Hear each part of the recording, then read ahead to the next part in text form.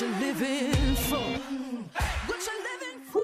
Hello, everyone, once again. Welcome to Authentic Christian Conversation.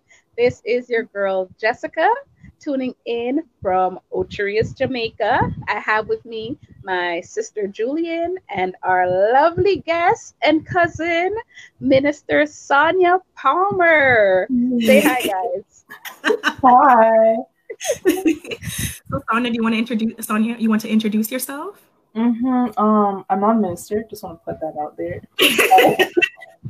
just in case, But yes, my name is Sonia Palmer. I'm cousins of Julian and Jessica. Currently a member of the Assemblies of the Firstborn Church International, Canada. Currently living in the GTA, Mississauga, not Toronto. I don't claim Toronto. But at church, I'm the current secretary. I used to be, as of last year, the youth president. Currently, we're helping, supporting, but not the president. It's hard to be president and secretary at the same time. Crazy. And also on the praise and worship team. So quite involved. Love the church body of Christ, people of God, fun people. And yeah, excited about this conversation outside of church, or like the building, I should say. I am a registered psychotherapist and do family counseling and try to incorporate the love of God in everything I do. Amen. Awesome. All right. So tell them about your song, girl. Tell them about your song. You can get it on Spotify. I also sing and write and co-produce. We have an EP out called I'm drawing a blank. I'm put on the spot. There's oh my god, Be Still. Wow, please edit it.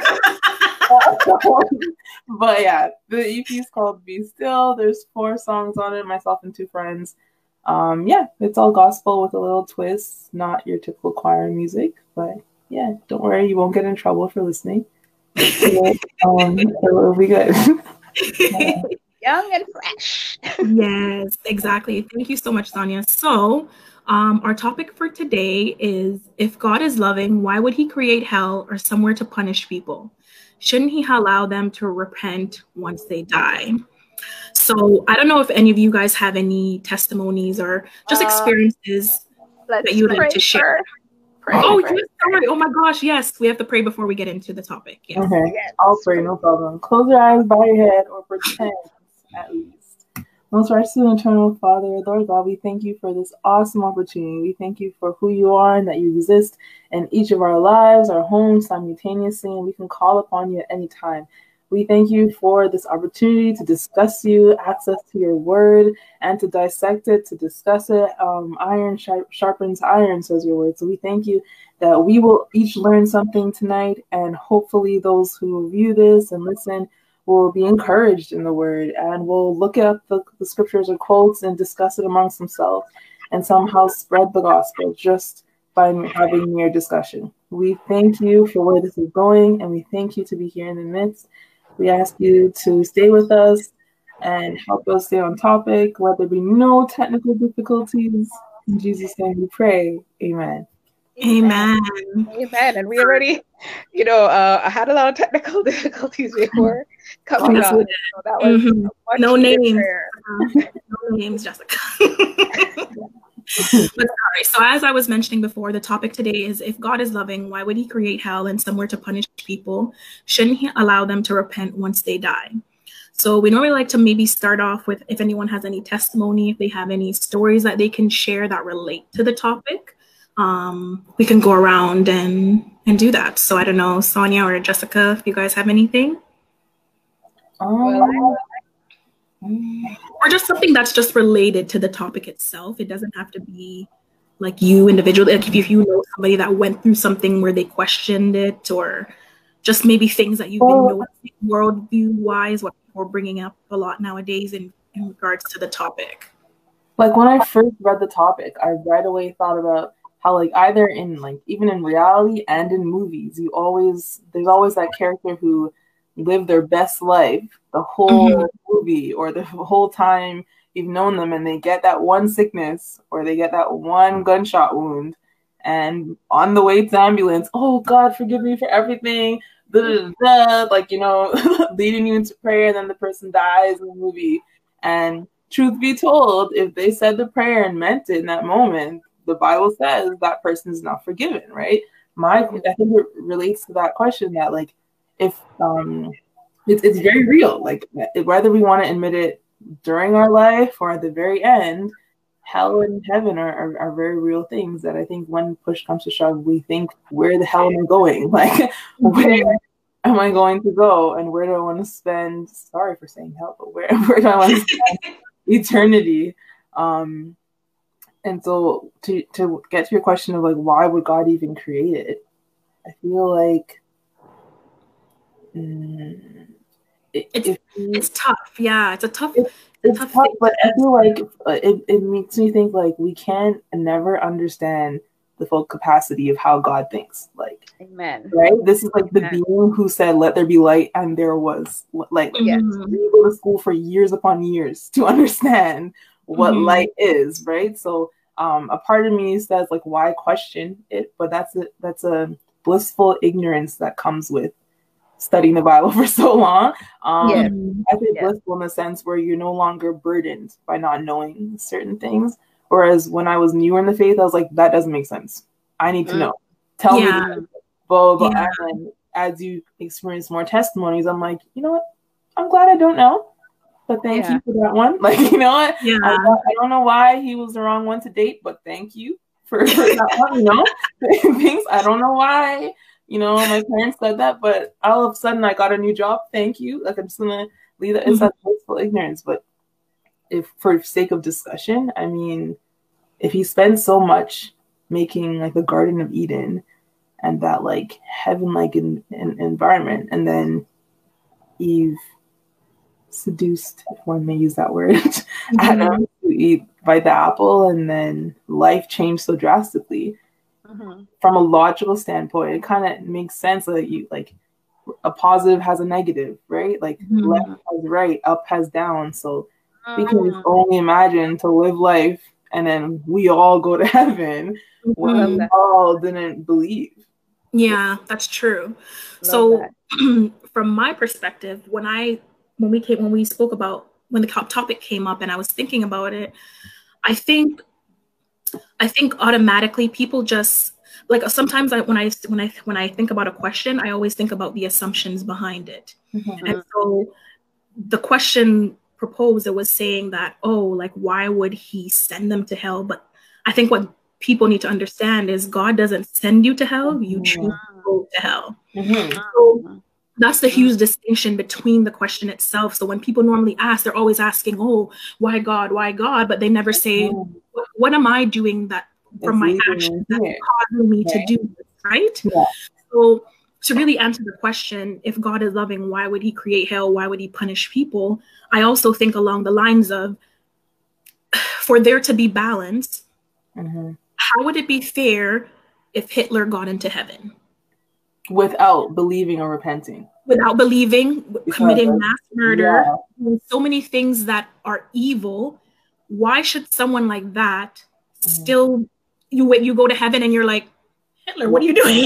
Like, am I in hell? Did I go, like, what? So I think people need to also think about, like, for your actions, there have to be some type of repercussions. If not, then, to be honest with you, then what's the point of us even point of free will? Because, you know, if that's the case, there's no such thing as free will, because the definition in itself is to be able to choose. But the wording where you say, like, why, if God is loving, why would he create hell or somewhere to punish people? I'm like, when he quote unquote punishes someone, it's also for the sake of, like, I'm thinking of that scripture. Hold on. Romans 12. Okay. Verses 19, where I don't know what version I'm reading, but it says, like, do not take revenge, my dear friends, but leave room for God's wrath, for it is written, it is mine to avenge, I will repay, says the Lord. Right? So if something horrible happens to me, someone, God forbid, killed a loved one or stole, said I did something and I got the penalty, and I, by God's word, I'm not to seek revenge. I'm turn the other cheek, pray for that person, forgive that person, love that person. Hope in Christ, not only does that remove that burden of hate that I'd be carrying for the remainder of my life, but if that person does not change, if that person continues to do that same ugly thing to someone else, I can trust that one day that person will not end up in the same spot as me. Because revenge, right? But if there's no hell, that person will do anything he or she wants because of the color of my skin, because of class, because they want something. And whether I'm in a good position or poor position, I can't do anything about it.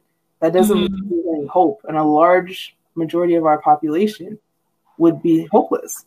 Because in society, there's only a small amount that's rich, like filthy rich. So there was no consequence to hope for or to revenge to hope in.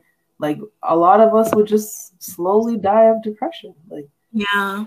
And I think also if you didn't have to answer for like your sins or your crimes or whatever, then like any of us could just do it and say, oh, it doesn't matter. I'm going to have it anyways. Let me go and rob the store. I would never do that. But if let me go this person bullied me when I was 6. He's 29 now and I'm bigger and stronger. I'm going to go kill them now. And then still expect that you're going to go to heaven.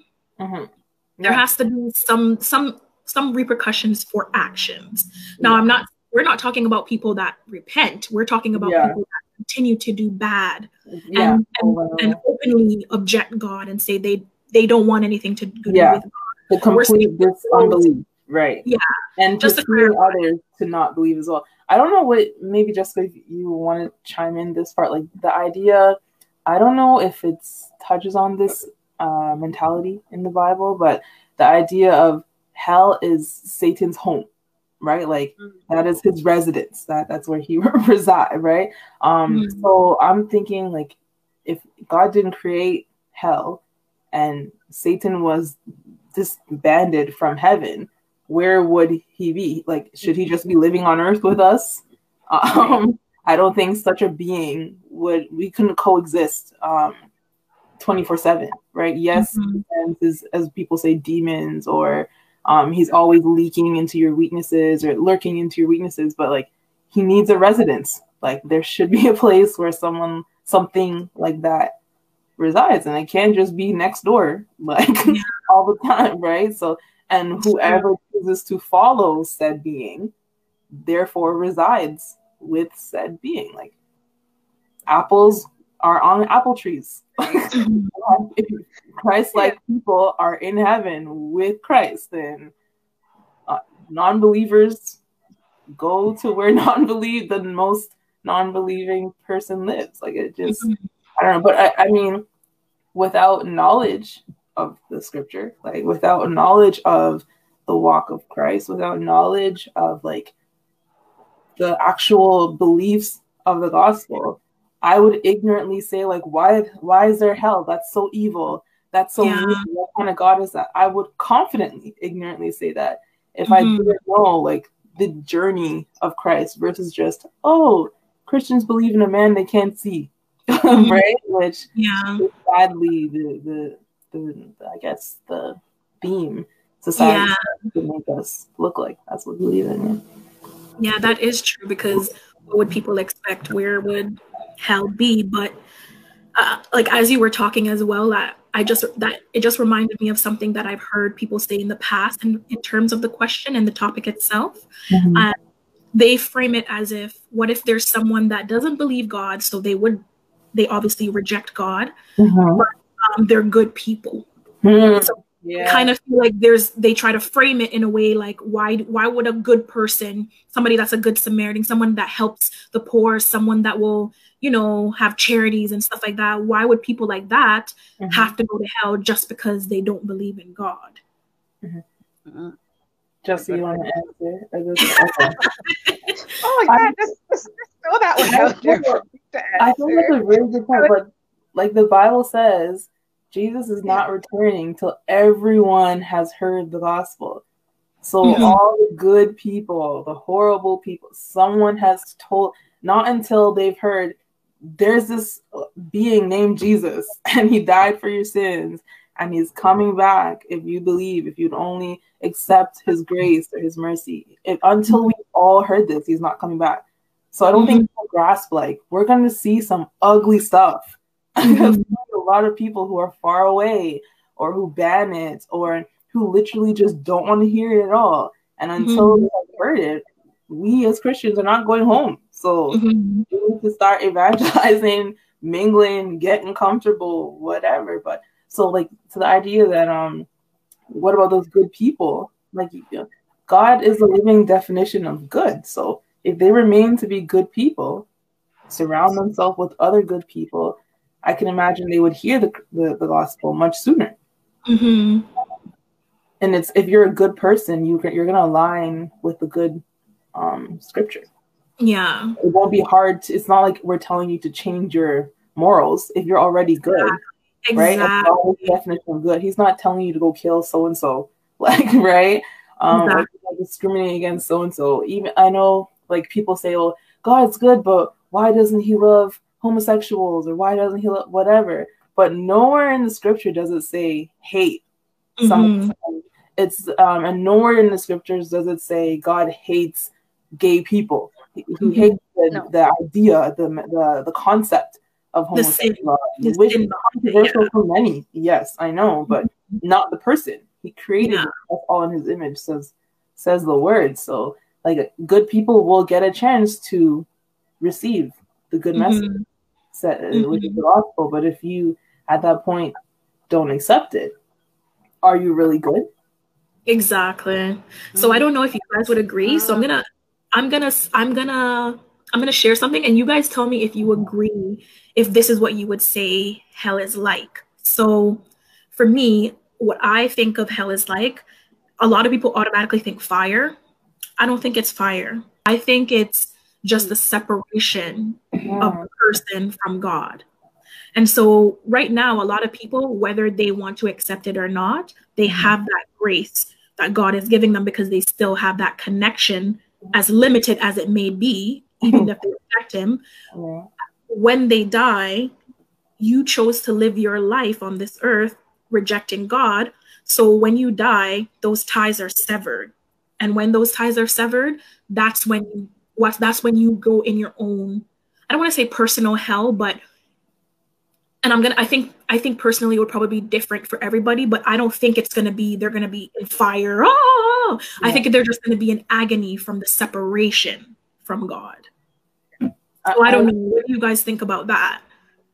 Honestly, I think it is a combination of both. Because, like, in Romans, again, I don't think I mentioned the scripture earlier, but Revelation 20, it literally says, like, and the devil who had deceived them was thrown into the lake of fire and sulfur, where the beast and the false prophet were, and they will be tormented day and night forever and ever. So, like, I don't think we should sugarcoat it, especially in today's society. There is going to be fire, like, but it will not be the same fire we see on CTV, where the house is burning down and they could put it out with water. This fire can't be put out. Like, it's just, that is the very basis of the structure of hell, fire that cannot be quenched. But then isn't that near the end though? Like, that's going to happen at the end. What about the people that are passing away now that have rejected God? Would they be in fire? Is that what you guys would say? I'm just saying, like, I think the combination of what you were first describing, like, is that I feel like there is fire, but it's a severe agony as well of being separated and not being able to take it back, or like to now connect and say, okay, forgive me, I'm sorry, I get it now. Like, you don't get to taste hell and then come back, like, right? Because if I wouldn't want to taste heaven and come back down here for what type of thing. So that's like, but to answer your question, like, what about now? I don't know. I'm not. I feel like, I mean, there is fire. Like, I think it's just not what we imagine. Like, the Bible says so many times, like, things we imagine of God are not, like, it's so far beyond what we're imagining. Right? That's true. Jessica? That's what the scripture says. The scripture that I had in mind that I wanted to discuss was the story of Lazarus and the rich man. Yeah. And so I think it's Luke 16. Right, and it talks about Lazarus. You know, he was the rich man. He was wealthy. He lived a good life, and Lazarus was so poor that the dogs licked his sores. And so eventually, they both die, and then there's a chasm between them. There's a separation. So the rich man looks up, which kind of it tells you positionally that, you know, that's where we kind of have this idea that hell is beneath and heaven is above. Right? Yeah. And so he says he looks up and he sees Lazarus, and he says, "Oh God, Lazarus, can you just take like a drop of water and put it on my tongue? Like I'm in torment down here." And you would naturally think that, yeah, there has to be some type of heat for him to want water, because you're only going to crave, well, the natural body anyways only craves water when they're thirsty, when there's a dryness. So I think along the line what Sonia's saying, there's going to be this unbearable heat that even a drop of water would be so satisfying. But I think that it doesn't necessarily say where this place is. It says that you know, Lazarus went to Abraham's bosom, but it doesn't really say that Lazarus was in, like, I think the Hebrew word is Sheol. They term it for hell. It doesn't say that he went there per se, but it says there. My interpretation of the scripture is he went to Lazarus' bosom. It doesn't say that he went to Abraham's bosom. It doesn't say that he went to heaven. I remember in a Bible study, the pastor said this thing that was just so like, it was such a revelation to me. He said one day this child died, and this pastor came to the funeral and was eulogizing the child and said, you know, this child will go to paradise, but they will not go to heaven. And so a lot of times we've interpreted the scripture that paradise equates to heaven, but paradise, I think, is Abraham's bosom. It's a holding place because scripture really only says the people that will go to heaven are the saints, those who have accepted Christ. They'll be caught up and they'll meet him in heaven. But in the meantime, there seems to be, Jesus said, remember when he was on the cross and there were the two thieves that he was in between, one of them repented and said, Lord, can I, you know, wherever you're going, take me with you. And he said, okay, this you will be in paradise with me. And you have to understand, the Greeks are very intentional. If he wanted to say this heaven with me, he would have said you'll be in heaven. But you have to remember that Jesus didn't go to heaven right away. He first had to go back and take back the keys. Then he ascended. Remember when Mary saw him at the tomb, he said, no, I haven't yet ascended to my Father. So there is this I would say there's this holding place, which we can call maybe paradise or Abraham's bosom. So if there is such a place for persons who have died now until his second coming, until that time, then there has to be a holding place also for persons who have died, who have not yet, because they haven't received the judgment yet. The Bible says that every knee will bow and every tongue will confess, but they have to receive that judgment that their name is not in the book of life. And that's not yet. So to me, there has to be a holding place for those who will go to heaven, and a holding place for those who will be condemned to hell. And do you think that, sorry? Do you think that, and I don't know where, but like some places in the Bible it says like this saint and he slept, like, and instead of saying he died, it will say like and he slept. Is that maybe Lazarus? No, Lazarus. Some other stories they'll say and he slept rather than just like he died. He died. Does that have any significance? To me, it does. I mean, you really have to do a word study when it comes to scripture, because you were saying, you know, there is a lot of ignorance that happens, and then when you go and the Holy Spirit reveals things, it's you know, like, oh Lord, you have to confess and repent because of what you thought you previously knew. So I can't really speak on that, but I can say that there is a difference. If they say sleep instead of death, if they say paradise instead of heaven, it is intentional. I mean, God does not. The word is infallible. It was written by fallible men, but the Holy Spirit was the author behind it, and so he. That's the fact. How Julian was talking about death and that it's a separation. That there's actually 3 types of death. So there's the physical death, the spiritual death, and then there's the like second death. So the physical death is like when the body passes away. The spiritual death, I think, is when the soul, because we're tripart beings. So that's when like the soul will separate. Like the physical death, I'm just trying to remember this, is when like the body perishes, and then you have the spiritual death, and then you have the eternal death. Eternal death is when man will be permanently separated from God. And so this is after the judgment.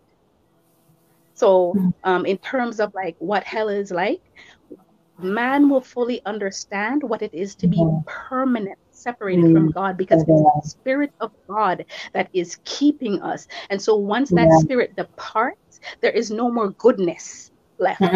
There's nothing good. That is perfect. It's from God. So once your spirit is permanently separated, you are going to be in constant, permanent, eternal torment. And so that is essentially what hell is, along with, like, I think that even there's a scripture that says there'll be like personal worms that will permanently be eating your body and the heat. You're just going to be in such torment that you can't imagine. That's essentially what hell is. But so I was going to ask, like, when people are like, that's a fairy tale, or it's not real, or it's meant to scare you. But I feel like it could. Why is it so hard to believe when there's movies out there that have escalated with the intensity of like the themes in movies have gotten so much more severe, right? Or graphic. Where do these thoughts come from? Like, they don't just pop up. There's things happening in the world that we wouldn't have never, like, for me, for myself, that concept of like kidnapping a child and selling this child, killing this child, or sexually exploiting this child, to me is like unfathomable. Like, I couldn't fully grasp this idea of why my parents were once so terrified of a child being kidnapped. And I'm like, that can't happen. Who would hurt a child? Like, so to me, that's one of the worst crimes. And if that is something that in certain countries of the world is so popular, like it's so like an everyday thing, like bombing is such an everyday thing. I feel like it's not very far from what the Bible is describing. Like, it's not. It should make it even easier to believe, because we're living in times where, okay, yes, some will say blessed to be in country, the safer of the dominant North American countries, but there's some crazy stuff happening on the world that make it a little easier to believe the Bible is true. Like, and happen, like crazier things appear to be happening. It's so unbelievable. That's so for sure. Yeah, and one thing I always like, I've even brought up to people in the past is like, if this quote unquote person is so good, and you're questioning, if they reject God, why should they go to hell? Then I'm just like, well, what would they have to lose if they decided to accept God? I don't remember what philosopher said it, but there was a philosopher where he said that. He said, if I choose in my life to believe that there is a God, and then I die, and then there isn't, I don't lose anything. But if I choose not to believe, and then after I die, there is, I've lost everything. So to me, it's just like, yes, that person's good, but they openly objected God. What would they have to lose if they decided to say, let me give this God thing a chance? Let me see what's really out there for me. And being authentic about it too, not half foot in, half foot out, 1 foot in, 1 foot out. there's this like really, I don't know, charismatic, as you'd say, or like hardcore Jamaican preacher that comes up during our convention time, and he essentially has that same theory. But I can't do the accent, so I'm not. But he'll basically be like, I don't know how he said it. He'll be like, I'd rather be a fool who believes in Christ, like a Christian fool, than die as a fool and dead. And they were dead like so many times. Dead. Like, okay, we get it. Like we got it. Like, I'd rather live a Christian life and then dead as a fool when we're all dead anyway. So what joke? There won't be any joke. Like they won't. Versus live as a fool and then just dead off. So I can't Yeah.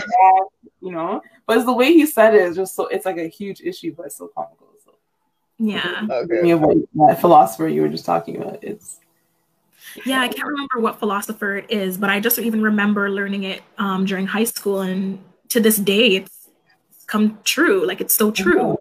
What do you have to lose then, if that's the case? If you want to be a good person, what do you have to lose if you're like, okay, let me accept the Lord in Christ and still continue to be that good person? Yeah. Yeah. Mm-hmm.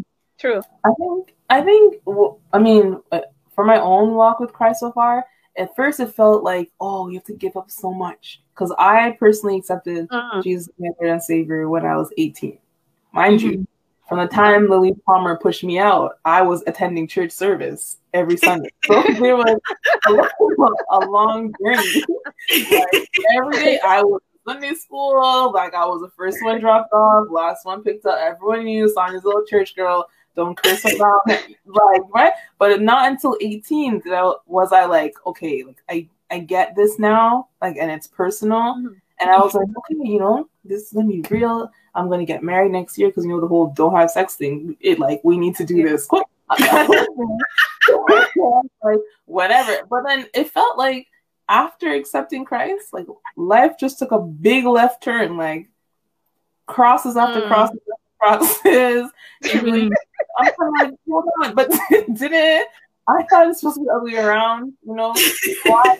I thought, why is my friend in a new relationship? I'm just over here, in my sweet holiness. Like, what is going on? But I think that's a poor belief that makes it so hard for people to want to accept Christ. Like, your life doesn't just become like, no, like you still go through whatever challenges you were meant and built to go through. You're going through these challenges with Christ, or you're going through these challenges on your own. And sometimes your life is shortened. Sometimes you pick up more challenges than you are built to carry. Like, you know, you could still get to that awesome CEO job or company, but maybe you didn't have to go through 5 divorces if you just followed Christ, right? Or maybe you wouldn't have to have cut off your leg. You could have went with 2 legs on your Bible, the word in your, like, you didn't have to go through all those things. And for me, I realized this, like, I'm 30 this year and I'm still realizing this, like, some things I could have got to a lot easier, or I could have surpassed had I just chose the God way and not Sonya's way. It's true. It's not publicized. That's a reality for all of us. Oh my God! Right? I'm still learning it. Like, God's still working on me. There's still a little. Yeah, all of us, all of us. There's still a lot. Sometimes I look back, I'm like, God, if I've come so far and I still have so much to go, where am I along this journey? Like, you know, how long is this race exactly?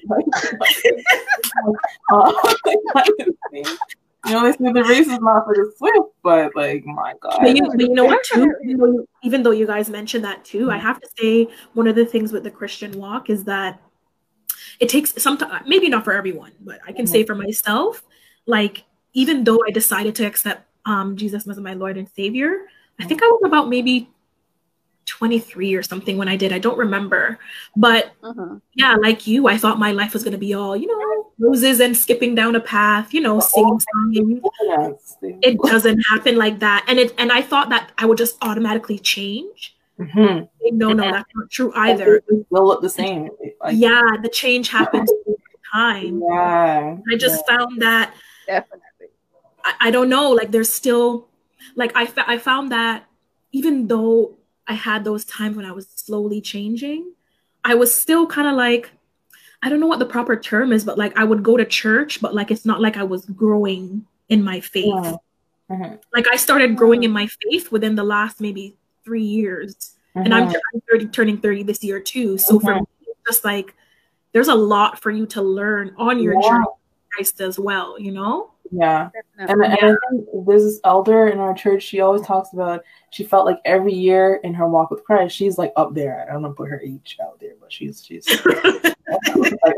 could call her a mother. Okay.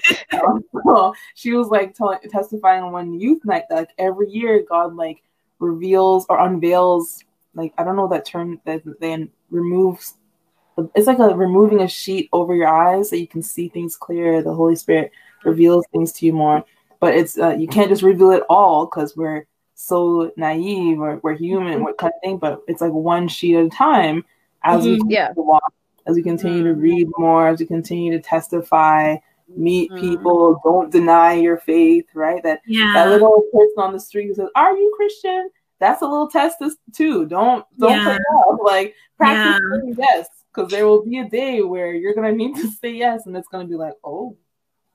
Okay, so really true. You may not have the time to stop by that person, but practice saying yes. Like people who are whispering it and in jail cells, right? Like they can't say it. I think we take it for granted, but that's true, because I know one of the things you mentioned was movies and stuff like that at the beginning of our recording, but like I don't know about you guys, but now I can't watch certain shows and movies anymore. Because of just the things that I see, or even like certain music artists, I'm just like, if I listen to their music, like I feel anxiety after. It's it's such a weird thing. I never had those problems before, but I was a born again Christian then too. So slowly but surely along my journey, certain things I'm starting to be revealed. Like maybe that's not something you're watching and letting into your spirit anymore. That's been a huge struggle for me because I love music. Like love. So like whenever the topic comes up in our youth nights, like, oh, should you ever listen to secular music? I'm like the number one advocate. Like you can read your word and still, you know, quote a little Kanye West. Okay, before his whole craziness, right? But then as you read more the word, like honestly, even reading like 2 scriptures a day will like you wake up in Christ. Like you definitely, it, like things just stand out. And to me, sometimes I'm like, really, God, I just wanted to enjoy the music video. Like everybody else, you know, all the single ladies, that's not what God describes as a single woman. Like, why? Can I just enjoy the song? Like, you know what I remember? I remember when Black Panther came out. And like I remember you mentioned something about that scene where they're in the cave, and it's so funny because you got onto that, but I didn't catch on to that right away. And then once you mentioned it, I was like, I remember loving off the movie in the theater. I'm like, yes, go ahead. And then the scene came on, and I was like, oh. You felt really uncomfortable. Yeah. I'm like, this. I'm looking around, like I always ask myself, okay, maybe it's just you, Sonia, you're being sensitive. Like, it's a psychotherapy kind of thing. But I always look around, and like it was so weird in the theater seeing people like, and all into it, and I'm just like, I can't wait for this scene to finish. Like, we get it, y'all into witchcraft. Moving on. I know now it's just blatantly in your face with a lot of the movies and TV shows. Now I'm just like, oh my gosh. Like I was even watching, I went and watched Bad Boys 3. And the movie was good. But of course the main woman that's a villain, she's a I don't know what you would call them, but it's like a Spanish witch or whatever. And I'm like, Jesus, Mr. No, God, no. Because like in the movie she's like saying chants and stuff like that, and I'm just like, I literally have to change the TV show. I can't, like, even like I love Marvel, but like I just found after a while certain, like I would be in the theater and I don't know why, but I don't know how to explain the feeling, but like spiritually I felt very weird. Like I felt like out of my element almost, or like my spirit was drawn to something. I know this is probably too much now because it's not really the topic that we're talking about. Just this weird feeling came over me, and ever since then I was like, no, I can't watch these movies anymore. It felt weird, like something was sucking out of my spirit or something. I don't know how to explain it. But that's part of your, my mentor at church would say, that's part of your personal conviction, right? Like there's I don't know where in scripture, somebody help me out. There's somewhere in the Bible that says like, if this act causes your brother or your sister to sin, stay away from it, right? So that tells us that everyone has a different level or conviction, right? There's certain, like, I can eat pork and don't have an issue with it. Some people don't eat pork because maybe whatever, it will like tempt them down to other things, or, you know, it will trouble them. Or I can listen to a Beyonce song and separate that, you know, this is not telling me about the gospel, but I could ignore the lyrics and the beat is blah, blah, blah. That's controversial. Whereas other person who's new in their faith will listen to one Beyonce song and the whole month they just forget to read the word. Like, if I have that person in the car, it's not wise for me to be blasting Beyonce if that person's just trying to remind themselves to read the word one day a week. Like, it's contradictory, right? So we all have our convictions. So I think that's a big thing. Like when people say, should you get tattoos? Should you have piercings? Should you have this? It doesn't blatantly say it in the Bible, but it also says, like, guard your heart. You know, what is this doing to your soul? Not to just your body. Are you praising it? Are you treating it like a god? Are you going to think of yourself better than everyone else? Is this tattoo going to make you want to wear that short frock that tempts your little boyfriend while y'all trying not to like, you know? Why are you putting a tattoo on your vagina? You're supposed to be like, who's going to see it, sis? Like, you know? Yeah, it's true. It's true. It's not just the act alone. Right? Yeah, there's more. Tells us, oh, you can't do this if you're Christian. It's not just the act. It's like the meaning behind the act, who it's impacting, what is it going to lead you to do later on, things like that. Yeah, that's true. That's really true. I didn't even think about that, but yeah, that's definitely true. A lot of people sometimes they'll think about the sin itself, but they don't understand the wages of sin. Yeah, right? And that's the hardest part. But something you said earlier about in the movie theater led me to, I'm trying to remember, how you make yourself very uncomfortable. Yeah. I feel like, you know, the saying like, oh, I'm woke now or something like that. Like, but there really is like an enlightenment. Like when you like, and not just literally reading the Bible every single day, but like praying even. Like it's a source of meditation. Like there's a whole section of it in psychology. It's a real thing. Thinking of humbling yourself and talking to a higher being, if we want to be more universal, right? In this case, the higher being we're referring to is Jehovah Jireh, God, higher being. The only one.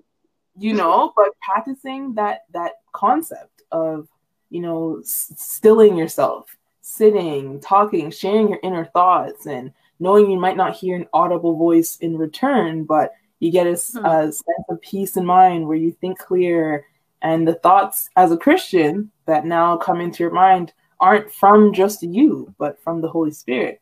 So if you're doing that every day, if I'm waking up and I'm thanking God, I'm thinking of gratitude, I'm being grateful, I'm appreciating the little I have before it becomes a lot, then I'm going to be a lot more in tune with my feelings and with what I'm being shown, with what I'm being fed. I'm going to think twice about the food you feed me, because I've been praying about at least having food every day. Right? That's true. Yeah. So I'm going to think about it more before I put it in my body. Well, I'm going to thank God for, like, God's not going to give me poo so I can pray about it tomorrow. Like, no, right? And metaphorically speaking, like, he's not going to give me some big demonic dish so I can come pray to him and thank him tomorrow. No. So when you feel a type of way, it's because it's not in alignment with what he meant for you to have. It's not in alignment with what you've been praying for. It's not in alignment with the Holy Spirit. Your body needs to be disrupted. Your spirit needs to be disrupted. So you don't get comfortable. You don't grow comfortable in something that's not for you. Yeah. Right? Oh, that's true. I think my grandma used to have... No. I'm just listening and, you know. My grandma, the one that you guys know of more on my mom's side, she has some like real hilarious sayings in her prayer. because she's a real old school Jamaican. So her prayers are very direct. Her prayers are very direct, very long, and her and God are like best friends. Okay, so I say that because she'll say things in her prayer at nighttime out loud, mind you, such as like, God, earlier on when I heard that thing in the movie, my spirit was disrupted, but the movie was good, so help me not to remember that part. That's cute. Or she'll say things like, I've been wondering, God, she used to say things like she's diabetic. God, I've been prescribed this new medication, but I'm on so much already. So, I don't know, my spirit's not taking this one. And, like, as comical as it sounds, she's really laying it all out there on the table, right? And, and to us it seems like foolishness, but like God understands her heart. You know what I mean? And and to be honest with you, we should all be like that. We should all be like that, though, like having those conversations with God. And the Bible says, unless you're humble like a child, right? And a child's not going to be using no big long dictionary words like, I want a candy, Dad. Can I have a candy, please? You said I could have a candy if I do that. Quoting your parents. The Bible, you want us to quote him too. You can't quote him, definitely. It's a whole nother topic. So we got into some really good stuff, but so I kind of want to start gearing it more towards the end part of the question, where the question says, shouldn't he allow them to repent once they die? And so what would you guys say about that? Do you guys believe that God should let people repent once they've passed on? Because Jessica, maybe you can clarify this for me as well, because I didn't know this. But so, what is a spiritual death? Because you explained when the body perishes, and then you explained when what was the last one? Was the last one soul? Eternal death. Eternal death. So, what's spiritual death? I'm trying. Sonia, go ahead, and then I'm gonna look it up. I don't want to. I don't want to misquote. I know it's from this book I have, but I've put it up somewhere. It's a really good book. But let me just look it up.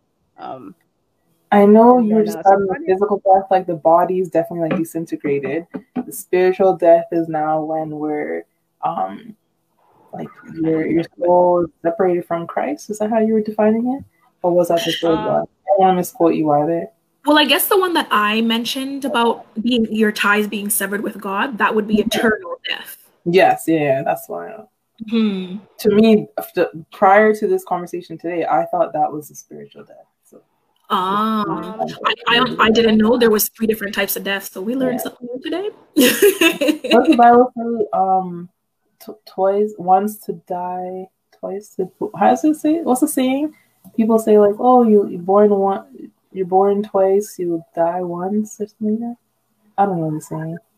It's the saying that sounds close to me. It's not scriptural. It's more once a man, twice a child. Yeah. Sorry, that's not. Yeah. I'm like, are you talking about that? Just I don't know.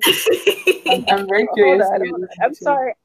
I learned it just. Oh gosh. You should put that Jeopardy music. Yeah. I find the book that I saw it in, so I could quote the book, because it's a really good Christian book. But yeah, Sonia, go ahead with answering the question. What do you think? Do you think that God should allow people to repent once they die? I mean, I know the concept of the question, shouldn't God be forgiving? In other words, is what the person's asking, or the question's asking. But that question, to me, maybe this is just being picky, but grammatically is incorrect. To repent means I apologize for my wrongs or whatever, my sin against Christ, and therefore I'm getting back on the right path, and that leads me to life. So repentance leads me to life. So if I'm how can I do that when I'm dead? Yeah, right. I think what they're trying to ask is when you die. So that's true. It's not a matter of how can he. It's a matter of how long can he give you to repent. And it's a long time. Like, it's until everyone has heard the gospel. So like it's not why is he so mean? It's why is he so nice? A lot of humans wouldn't give us so many years. Like, how many of us would allow Black people to be slaves for 400 years and hold their vexation? Me? One day, one day, everyone might not scrap this. These humans don't understand what I was doing. Try this again. Just have another flood. Just wash them out over again. Like, it's not a matter of how mean is he. It's how nice, how patient. I don't think people understand. Like, he's like, I'm suffering. One person could be suffering, but I heard the gospel. We're still waiting for Bob Joe on the other side of the world to hear the gospel. We can't be on the same scale of suffering. I'm suffering and I've heard and rejected. You're suffering and have not heard. Your life can start soon. But you haven't heard the gospel. So it's not a matter of why can't he let us repent after we did? No, you had enough time, sis. Enough time, bro. Like, that's true. A lot more time than the average human would give. That's true. Because I think even sometimes when people do me wrong, and like, it's so hard for me to forgive them. Like, I have that burden on my chest where have you ever had to pray for someone that you're not messing with at the moment, and you're just like, you're just a make up the face while you're like, and the whole, like, forgive them 70 times, 7 times. Oh my God, he done passed. Yes. Right. So now I'm just thinking, like, Sonia, you've done some pretty ratchet stuff that, like, nobody knows about. Like, you know, there's the public things that people know you've done, and there's the things that only God, Jesus himself, knows. Like, if I looked like the things I've done, I wouldn't have no friends. I wouldn't have no family. I couldn't touch no mic. I couldn't. I wasn't going on no praise and worship. Like, no. Like, we humans, we aren't as forgiving as we believe. Right? Yeah, we're not. So the question of, like, why can't he just let the dead person repent? Like, how he's so powerful, the second chances more than we are willing to admit. If we were to sit down and literally write out all the things we've done that God has let us still wake up the next day for, we wouldn't have no friend, no fam. Like, it's people be, how could you? That's so blah blah blah. Like, it's true. And I think, like, just like I mentioned with the whole Hitler thing too, how is it fair that if after he dies, he goes, well, God, sorry, I accept you now. Can I get into heaven? Is my ticket secured? Sorry, you had to die on the cross there, sir. You know, I probably would have killed him in my day. You know, like, that's not how it's supposed to work. It's true. That's just not fair, because then I feel like, then what's the point? Then all of us should just be able to live our life any type of way without any rules, without any morality, and then still be okay and still be knowing that we're going to get into heaven, you know? And we would all become a god. That's the most dangerous part. We would all think, like, if I can do no wrong, there's a lot of stuff I would do tomorrow if I knew I had 24 hours to not be punished. Yeah. If you have 24 hours to do whatever you want, and it just gets wiped out of God's book, like, God's gonna turn his eye. I'm in minute of that 24 exactly hours, right? But that's what I'm saying. Like, that's not life. And you know what? While we were talking about it too, I think with the question overall where it said, if God is loving, why would he create hell or somewhere to punish people? Shouldn't he allow them to repent once they die? I don't think that's a fair question, because I feel like if you are someone who openly decided to reject God and you quote unquote call yourself a good person, I feel like you would have said, like, yourself is the God in the situation, because you have that self-love for yourself to say, oh, there's nothing greater out there. I'm the one I'm the intelligent being on this earth, and I'm the super person that exists, you know? And so for me, it's so dangerous, not only in, like, of yourself to have that mentality, because, you know, that ego-ness, eventually you're gonna fall, but, like, it will attract people to do things that aren't good. Like, it doesn't attract good, right? It attracts, right? Evil attracts evil, good attracts good. Like, and if we were really to be evil all the time, like, God would just be looking down on us like, again? Like, come on. Like, you know? Like, how many times do we have to go through this? I don't understand. All right. And I think also, sorry, just before you say, Jessica, I think also if you are someone that's quote unquote good and you're watching this and you're thinking, oh, I don't believe in God, but I'm a good person, I think you need to really think then, so then where does your morals come from? If you have a moral framework because you are a good person, who created that moral framework for you? There has to be a moral creator. So if you believe in the moral law, there has to be a moral law creator. So therefore, if you believe that there's a moral law creator, then you must believe that there is a God. And I remember I was talking to a friend who was like, you know, I align with, I'm not going to expose anyone, first of all, but this person was saying, like, you know, I align with majority of the Christian faith's beliefs, but there's just a few things that I feel like that has to be man-made, or, you know, that was thrown in there, that's not God, or that doesn't line up with everything else. Like, there's just a few things. Like, if I were to look at the 10 Commandments, there's only 2 that don't, you know, there's those 2 that don't. And then I'm like, that doesn't mean you don't believe there is a God. Like, let's start with the basics. You can disagree. Many Christians today are having troubles with certain things because they went through that horrible marriage and are questioning, why can't I just divorce? But you know, but they're choosing, not telling you what to do, but some people strictly choose to weather the storm, work on that marriage, simply because they recognize how much God loves marriage, right? And what God meant a marriage to be, or their walk with Christ is going to keep them on the right path in that marriage, and they're going to leave that marriage and suddenly not walk with Christ, right? So you can still struggle with concepts of Christianity without denying who he is, that he gave his son, died on the cross, he's coming back. Let's keep it funky. Like, there's elements you can't deny exist because you're struggling with the topic of homosexuality. There are people who are homosexual who will say they believe in Jesus Christ. That is their major sin that they are then struggling with. Sin is sin, whether I'm a liar or I'm homosexual.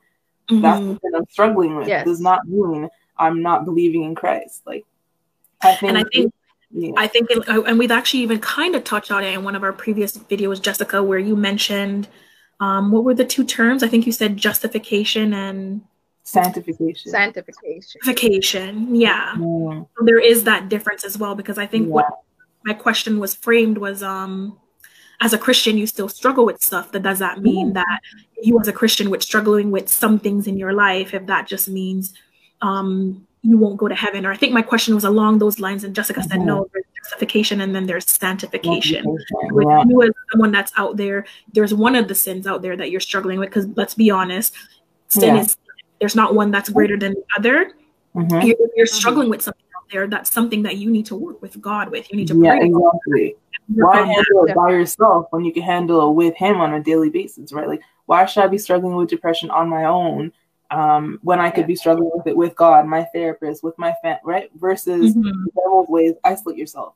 Do this, take that, right? Why would I? And when I choose that path, those options become the only options. Right? When I ignore Christ, that becomes the idea of suicide becomes makes sense.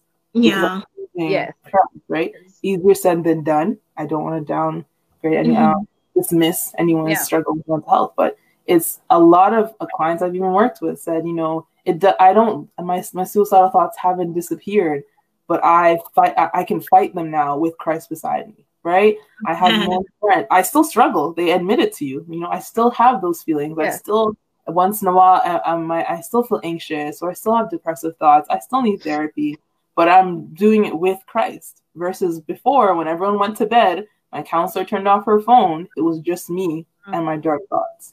So choosing Christ gives you like a permanent, like, he's also, the word says he's also our friend. People talk about him as this king, holy, now he's also your friend. Like, it's a permanent friend who you can call about any foolishness. Like, and he won't judge at all. Like, he already seen it. That's the most embarrassing part to me. But sorry, Jess. To answer your question, so the book is actually called Knowing the Doctrines of the Bible by Meyer, Mermyer Pearlman. So second death, I can't believe I forgot this. Spiritual death is just when it's essentially when you're outside of Christ. So it's just you're not born again because when and you were talking about it earlier, the event in the Garden of Eden. What happened is when they ate the apple, they didn't physically die. They died spiritually. And so that's why Christ had to come. And that's why we need to accept Christ, because without his Holy Spirit, we're spiritually dead. So that's what spiritual death is. Makes sense. So without God, you're saying that's what a spiritual death is? Yeah. So when would the spiritual death occur? You're an unbeliever. An unbeliever, you're spiritually dead. You're not woke. Oh, so that wouldn't happen for born again Christians then. No. Because you accepted Jesus as your Lord and Savior. You're now spiritually enlightened. You're spiritually woke. The veil, that's the term, has been removed from your eyes.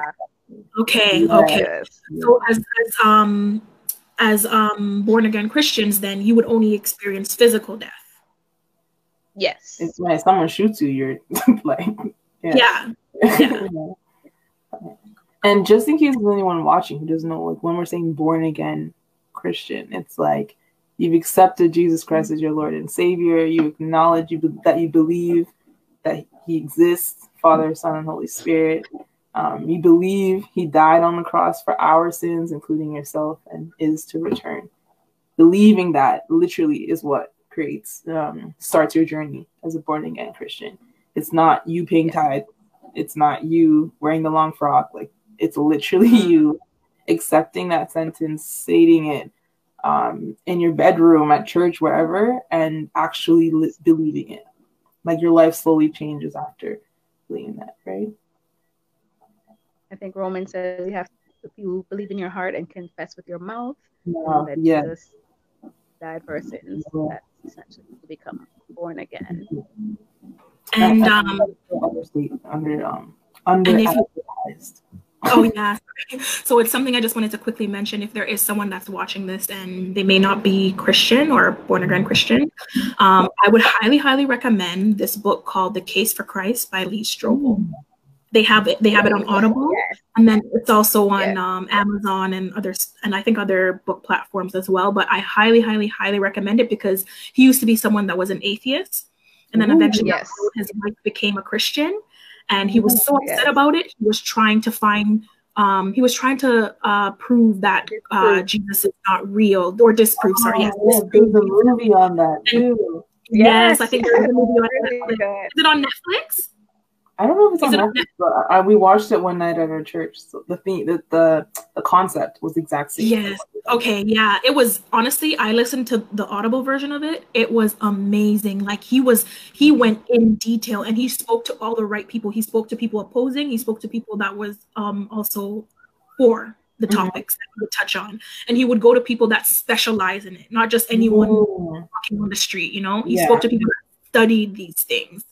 So it was amazing. And it's not biased, because he was a criminal journalist or something like that. So he knew research and things. Yeah. It's honestly, it's an amazing book. So something that I highly recommend for everyone. But I think today we delved into a lot of good things. And we shared our experiences, our walk. We covered different scriptures for you guys. So I think we should probably end it off with wrapping it up with what you guys would like to finish off with, everyone. And I'll just show the topic again if you guys need the reminder. So if you guys have a quick summary for everyone watching. Go ahead, Jessica. Yeah, thanks for putting me on the spot again. Wow. So we're talking about, if God is loving, why would He create hell or somewhere to punish people? Shouldn't He allow them to repent once they die?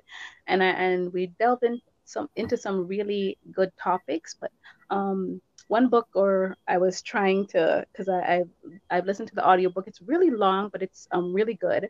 C.S. Lewis's Mere Christianity.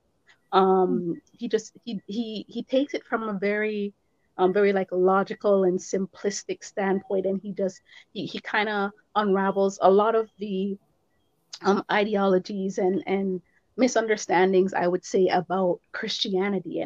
And so I think this would be good for somebody who is struggling with something like this, because he starts at the basis that, why you have to, why there is a God, why there would be a hell. And he goes into these things, and he helps you understand that, okay, listen, essentially, like we were saying, it comes down to free will.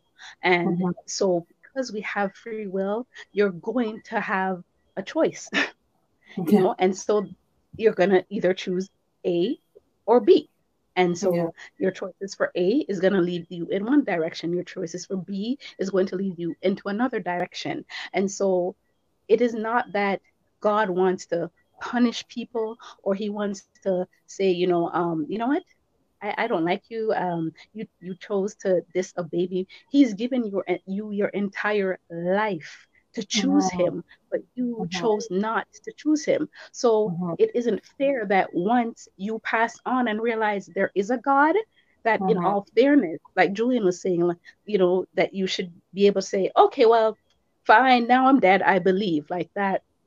That wouldn't make any sense. As much as he's a good God, he allowed you, like in the story of Luke, he allowed you his whole life. He's been sending you the signals, sending you the messages. There's no way that you have died at some point and haven't heard about God, unless you're a child, or certain circumstances.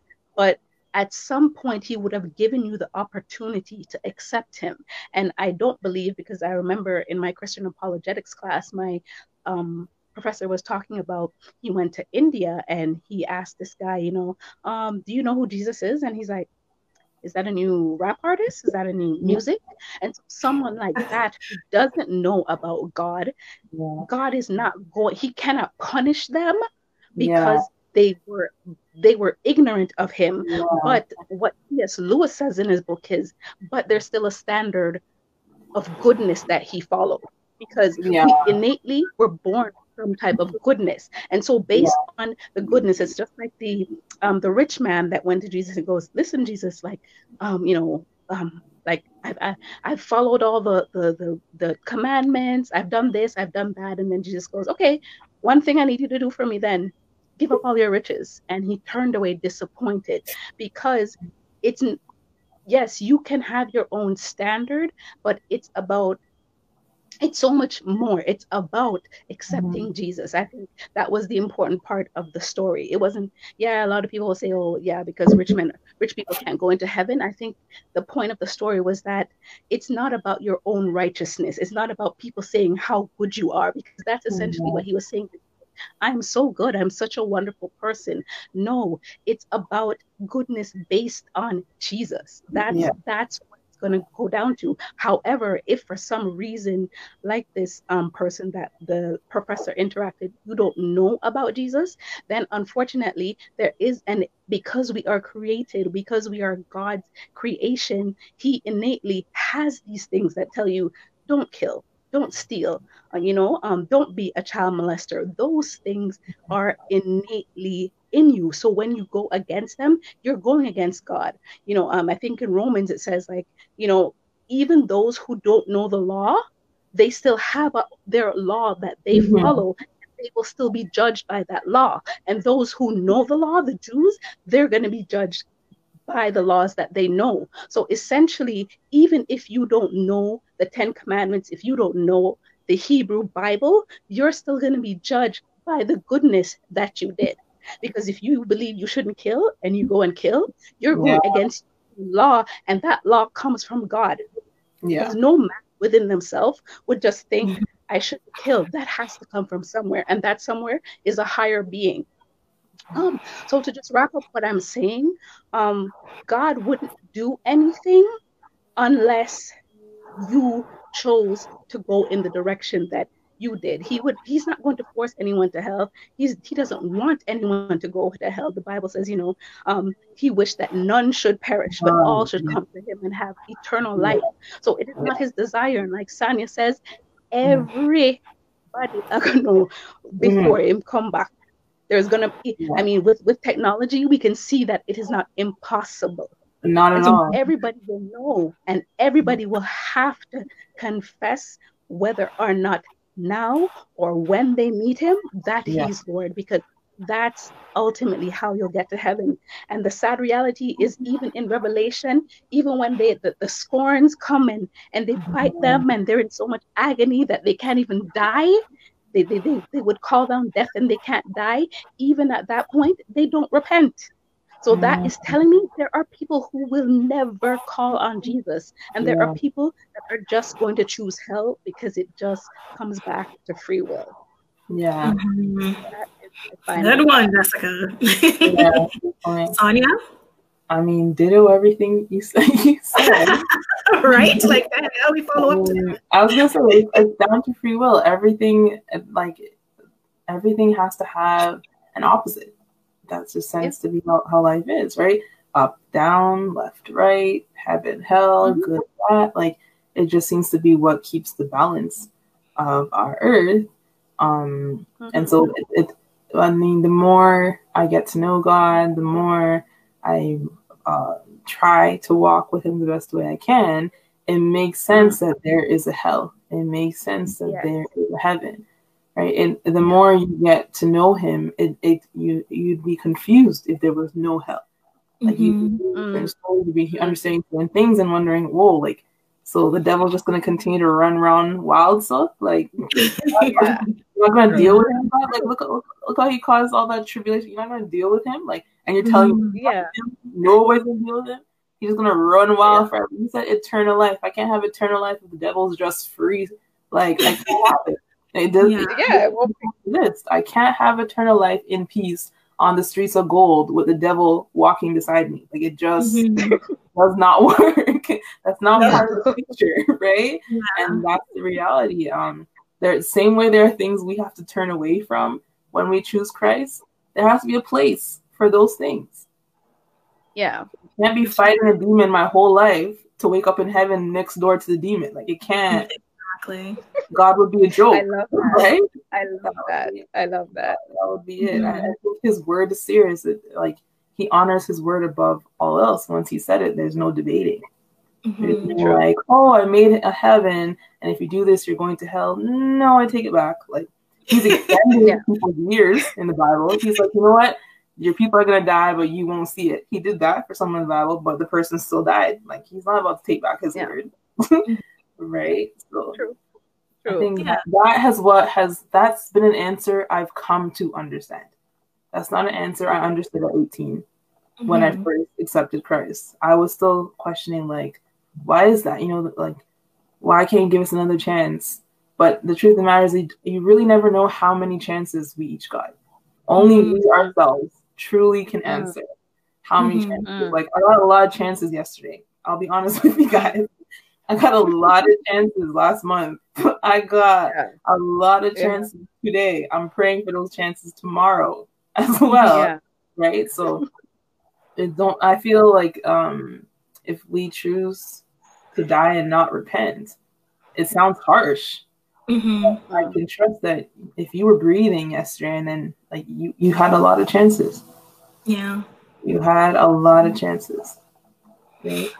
Yes, I agree with that. We need to repent, and every day. It's not a one-time thing. Like, I didn't just repent at 18 and then I'm good. No, you need to wake up. He gives us new grace and new mercy every day. Like, so true. Like, it's so true. I know this is so silly to mention, but I remember when I was like early in my walk with Christ, I used to tell myself, okay, I'm not gonna repent every day. I'm gonna accumulate them and then you know, repent ever so often, which is so wrong, by the way. Oh, like get some extra points. Yeah, it's like accumulate but then repent. Yeah, you know, I'm like, wait, let me get a couple more in, and then you know, all together. Anyway, sorry. No, I used to be like, if I like slip up and said one curse word in the morning, I'd be like, well, the day's gone.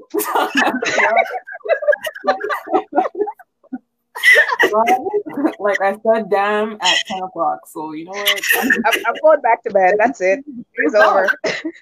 I was so ignorant. I was like, just that one time, I'm gonna have to repent tonight, anyways. Like, might as well. It wasn't like instilled in my heart. There was no heaviness. I wasn't forward. I didn't know that every time you sin, it's not sinning simply against my sister, my brother. I'm sinning against Christ. Mm-hmm. Yeah. He made me to be this way, and when I sin, I'm choosing to be that way. So it's not just I killed someone. You killed someone who had a walk with Christ. Where they were on that journey, you don't know. When they were going to repent, you don't know. What it does to your journey, you don't know. What it does to your family, you don't. Like, there's just so much that you weren't supposed to be in control of anything, right? So it's like you're sinning against Christ, not just a curse word type of thing, which was not before. But I mean, true. As you walk with him, like keep walking. There's a song by Mali Music, Christian gospel artist. He's controversial, I know, but there's a song called "Walking Shoes." If you're not a fan of his music, Google the lyrics and read it. I think the lyrics itself is very inspirational. What's it? Say his name again, because I haven't heard of him. Mali Music, MALI, and then music, 2 words. Music. Okay. And the song's called "Walking Shoes," and he talks about like whether you have whatever you're struggling with, whatever you're questioning, your disbelief, but just keep walking with Christ. Like life goes, like you gotta like just keep walking and not give up. Like keep your walking shoes on. Don't just stand still, stuck in your sin, right? Like get up, repent, try again, and blah blah blah. But of course, with a nice cool beat and all that kind of stuff. But I think I like that model that you like. Why stay stuck in your sin or in your challenge when you can keep walking and move on with it, right? Mm-hmm. And I think one thing people need to understand is that God understands that we're not perfect. We're trying to be Christ-like. So in our walk, there's going to be certain things that we get delivered from and that we're convicted from. We're never going to be perfect. Not until I think as a Christian, don't be disappointed when you may have felt that you are letting God down because of things decisions that you've made or situations you've been in. Just know that you should always be repenting. You should always be praying as well. And exactly. And just from my perspective of just to close things off, we've kind of reiterated everything we've already mentioned of that it wouldn't be fair. There has to be some justification. There has to be some consequences for the actions that you've chosen to use for your free will. I remember I was watching this video and this guy, he was asked the same question and he said, God gave me my arm. I can use that arm to pick people up. I can use it to help people, to do good things, or I can use it to fight and hurt other people. He's like, there has to be consequences for those actions. What if that person that I decided to push down and punch, I think he said in this situation, that guy that he used to bully, eventually down the road, decided to commit suicide. And he was so conflicted with that because he's like, wow, like, I wonder if it's just all those times that I used to bully this guy when I was younger that eventually got to him when he was older and that took his life. And that's why one of the things I mentioned was, the wages of sin, and the answer is that the wages of sin is death. And so I think there has to be some type of repercussions for people's sin. There has to be. I'm like Sonia said, I don't want to be in heaven walking with demons. I don't want to be in heaven walking with pedophiles. I don't want to be in heaven walking with Satan. No, that's not fair. There has to be some justification. And for those people that say, oh, well, I don't commit murder. I don't do things like that. I'm a good person. Well, then if you're a good person, as I mentioned before, that means that you have that moral law instilled in you. So where did that moral law come from? It came from rock. It didn't come from nowhere. It didn't come from nothing. It came from something. And that was something that was instilled in you. So I think you need to start looking for that something. And what we're trying to tell you today is that's Jesus Christ. And so I would just like to end the video with saying to people, if there's anyone out there that was conflicted with this question, I think you should look deeper behind the question. What's stopping you from saying, let me give God a chance? What's stopping you from doing your own research to answer certain questions that you want to? Because our video is not the only video that's out there that's covered this question. And there's a lot of people that have gone to school that maybe could even answer this question in more detail. But we're coming across as more of a casual conversation for you guys. So we get that conversation and that ball rolling. But I think it might be more than something else that's holding you back.